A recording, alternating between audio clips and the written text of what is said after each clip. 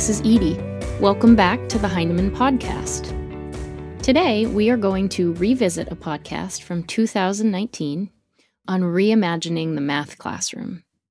My colleague Steph speaks with Heinemann author Steve Leinwand.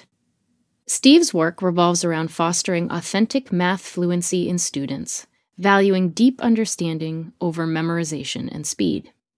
By challenging long-held ideas about how math is taught, Steve says we can reimagine instruction that better serves our students. The conversation started on the topic of math homework and why it's just not working. Just the way we do homework as an opportunity to practice.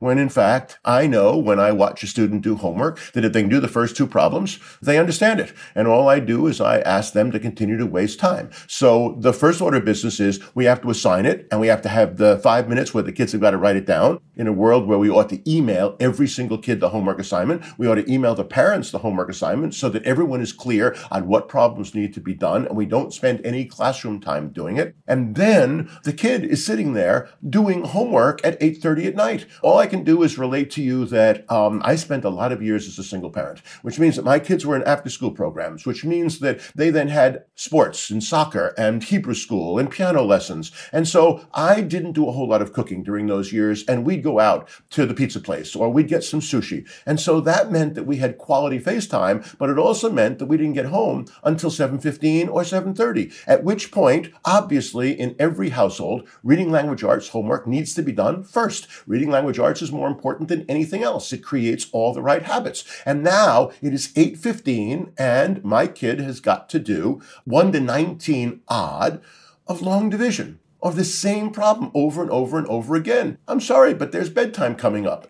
I talk to parents all the time. I talk to parents on planes as I fly around the world, and everyone says, oh my God, homework at my house is such a nightmare. I don't understand it. I can't help my son. I can't help my daughter. Plus, they're bored to death. Plus, it's the same problem. And so it wastes untold time at home and creates all kinds of tension for no good reason. And that doesn't happen in social studies. That doesn't happen in science, and it certainly doesn't happen when kids are reading and writing essays. And then we come into school, and I've been in classrooms where 20 minutes is wasted going over homework when there are so many other better ways to do it. There are lots of answers and alternatives. And so I think there may be a common conception that practice makes perfect. The more you do it, the better you get. Great. Why is that not the case with math? It is exactly the case with everything, except that it's not clumped practice, it's distributed practice. Mm-hmm. And I don't practice until I engage someone in the game. So I don't start soccer on a fall, beautiful afternoon in the elementary school playground or soccer field by saying, we're going to spend the next 40 minutes doing left foot, right foot, left foot, kick, left foot, right foot, left foot, kick. And then we'll switch order and then we'll throw the ball in over our head. We sit there and say, hey, you guys are blues, you guys are reds. You know, you don't touch the ball unless you're out of bounds and you throw it in. And then all of a sudden the kids are playing the game. And we sit there and go, well, we had some problems.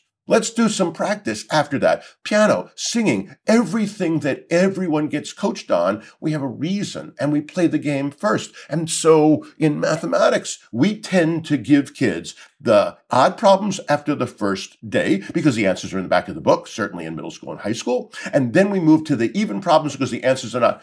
Why wouldn't the answers be there? I mean, I want to see the work and I want to see different approaches. And so I want to give kids answers to all those things. And so we waste untold hours by going over that homework. We have kids still writing on the board where only the teacher and the kid squinting can see it and no one else in the room can do it. And meanwhile, there's a document camera sitting there. And so I think that when we assign homework, number one, it has to be distributed practice that makes some sense. And what distributed practice means to me is that every night, Monday night, Tuesday night, Wednesday night, Thursday night, 4 nights a week, I don't think we do homework on the weekends or we do projects or other kinds of things.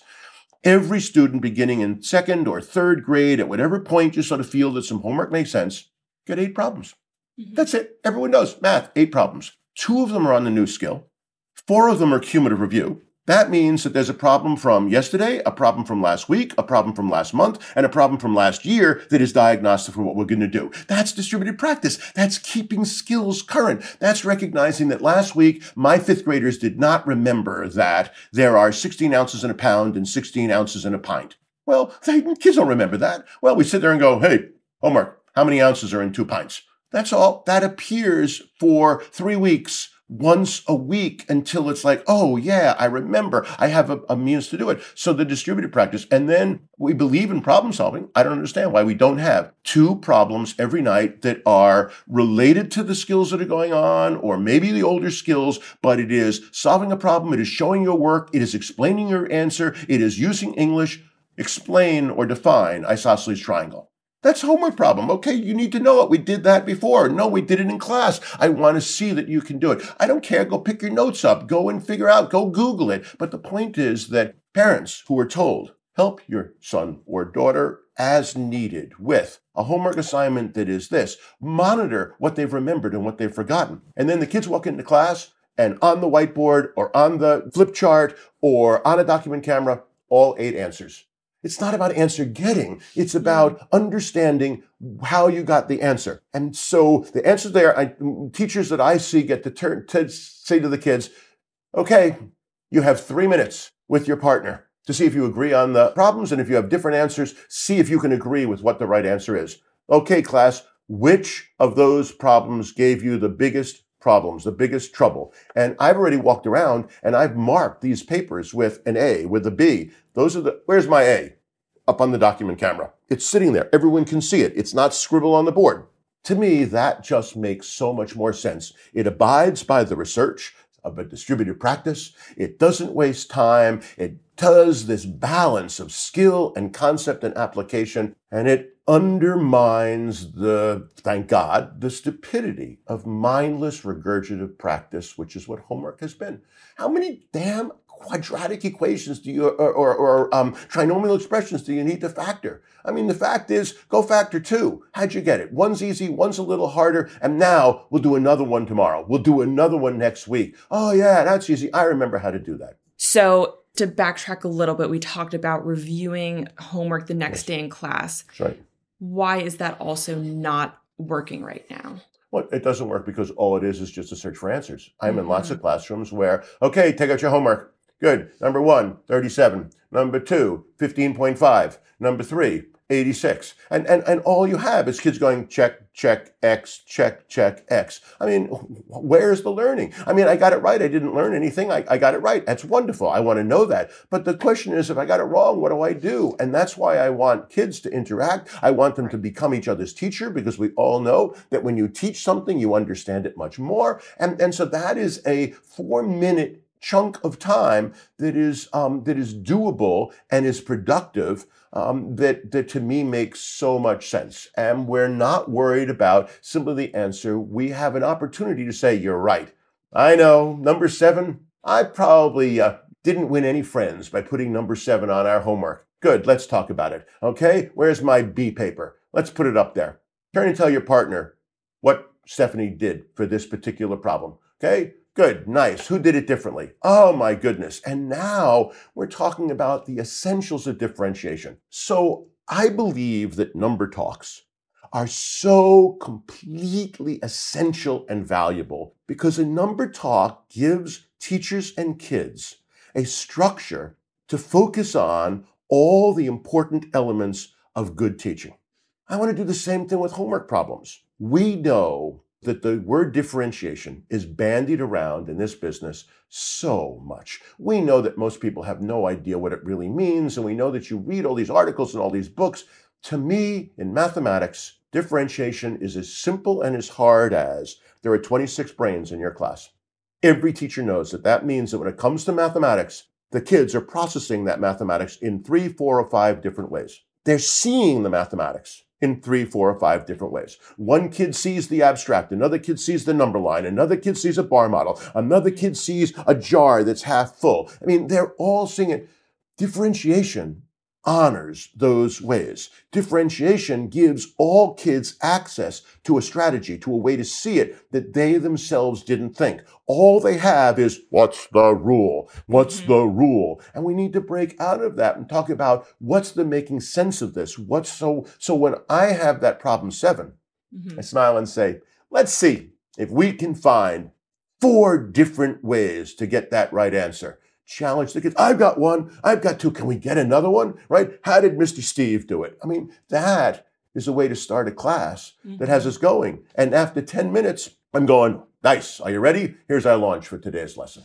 And so that kind of segues into alternatives for math homework. Yep. What are they?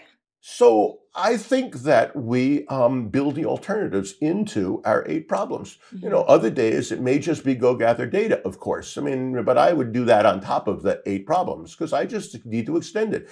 I think that we need to basically have an hour a day for math, kindergarten through 12th grade. I'm aghast at how many schools I'm in where teachers are given 42 minutes and 45 minutes, and you can't do it. I've taught about 40 classes, 40 math lessons, from sitting on the rug with first graders at the American School of the Hague to doing 5 days of geometry classes outside of Phoenix in 5 different high schools. I mean, and everything in between.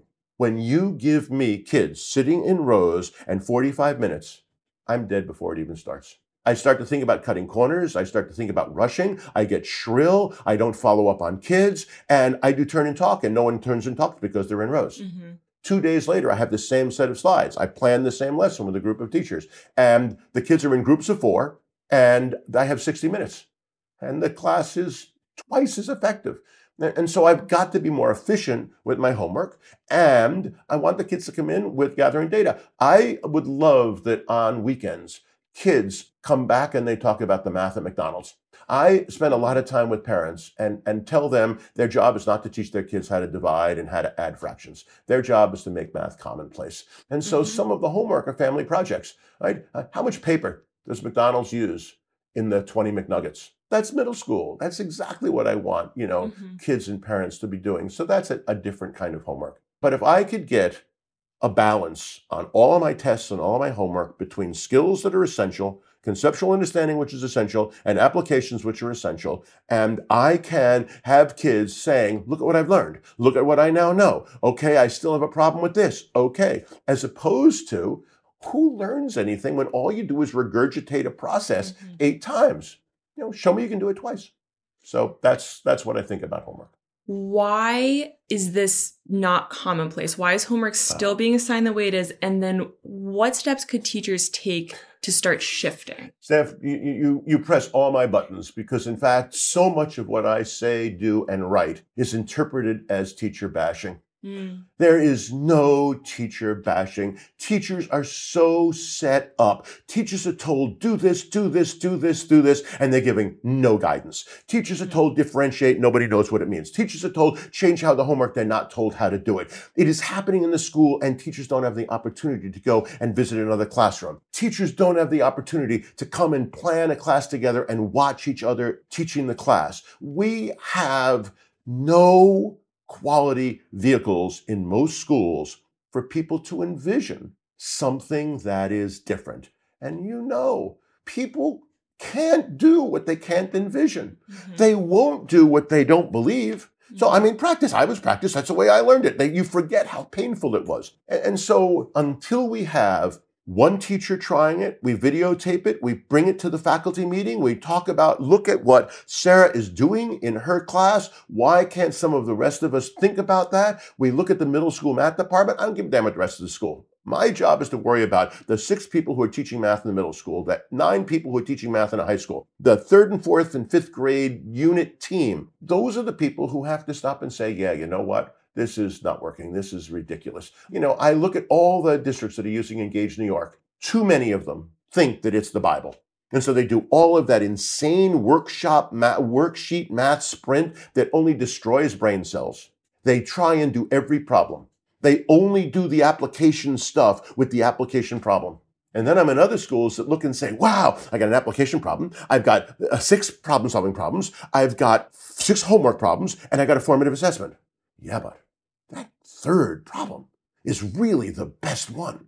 they take that and they do the application. They start with that problem as a launch. They say, that formative assessment isn't the best one. It's a little too easy. It doesn't. So they take a different problem. And what that is they build ownership of it. And they take that and they say, super, are you ready?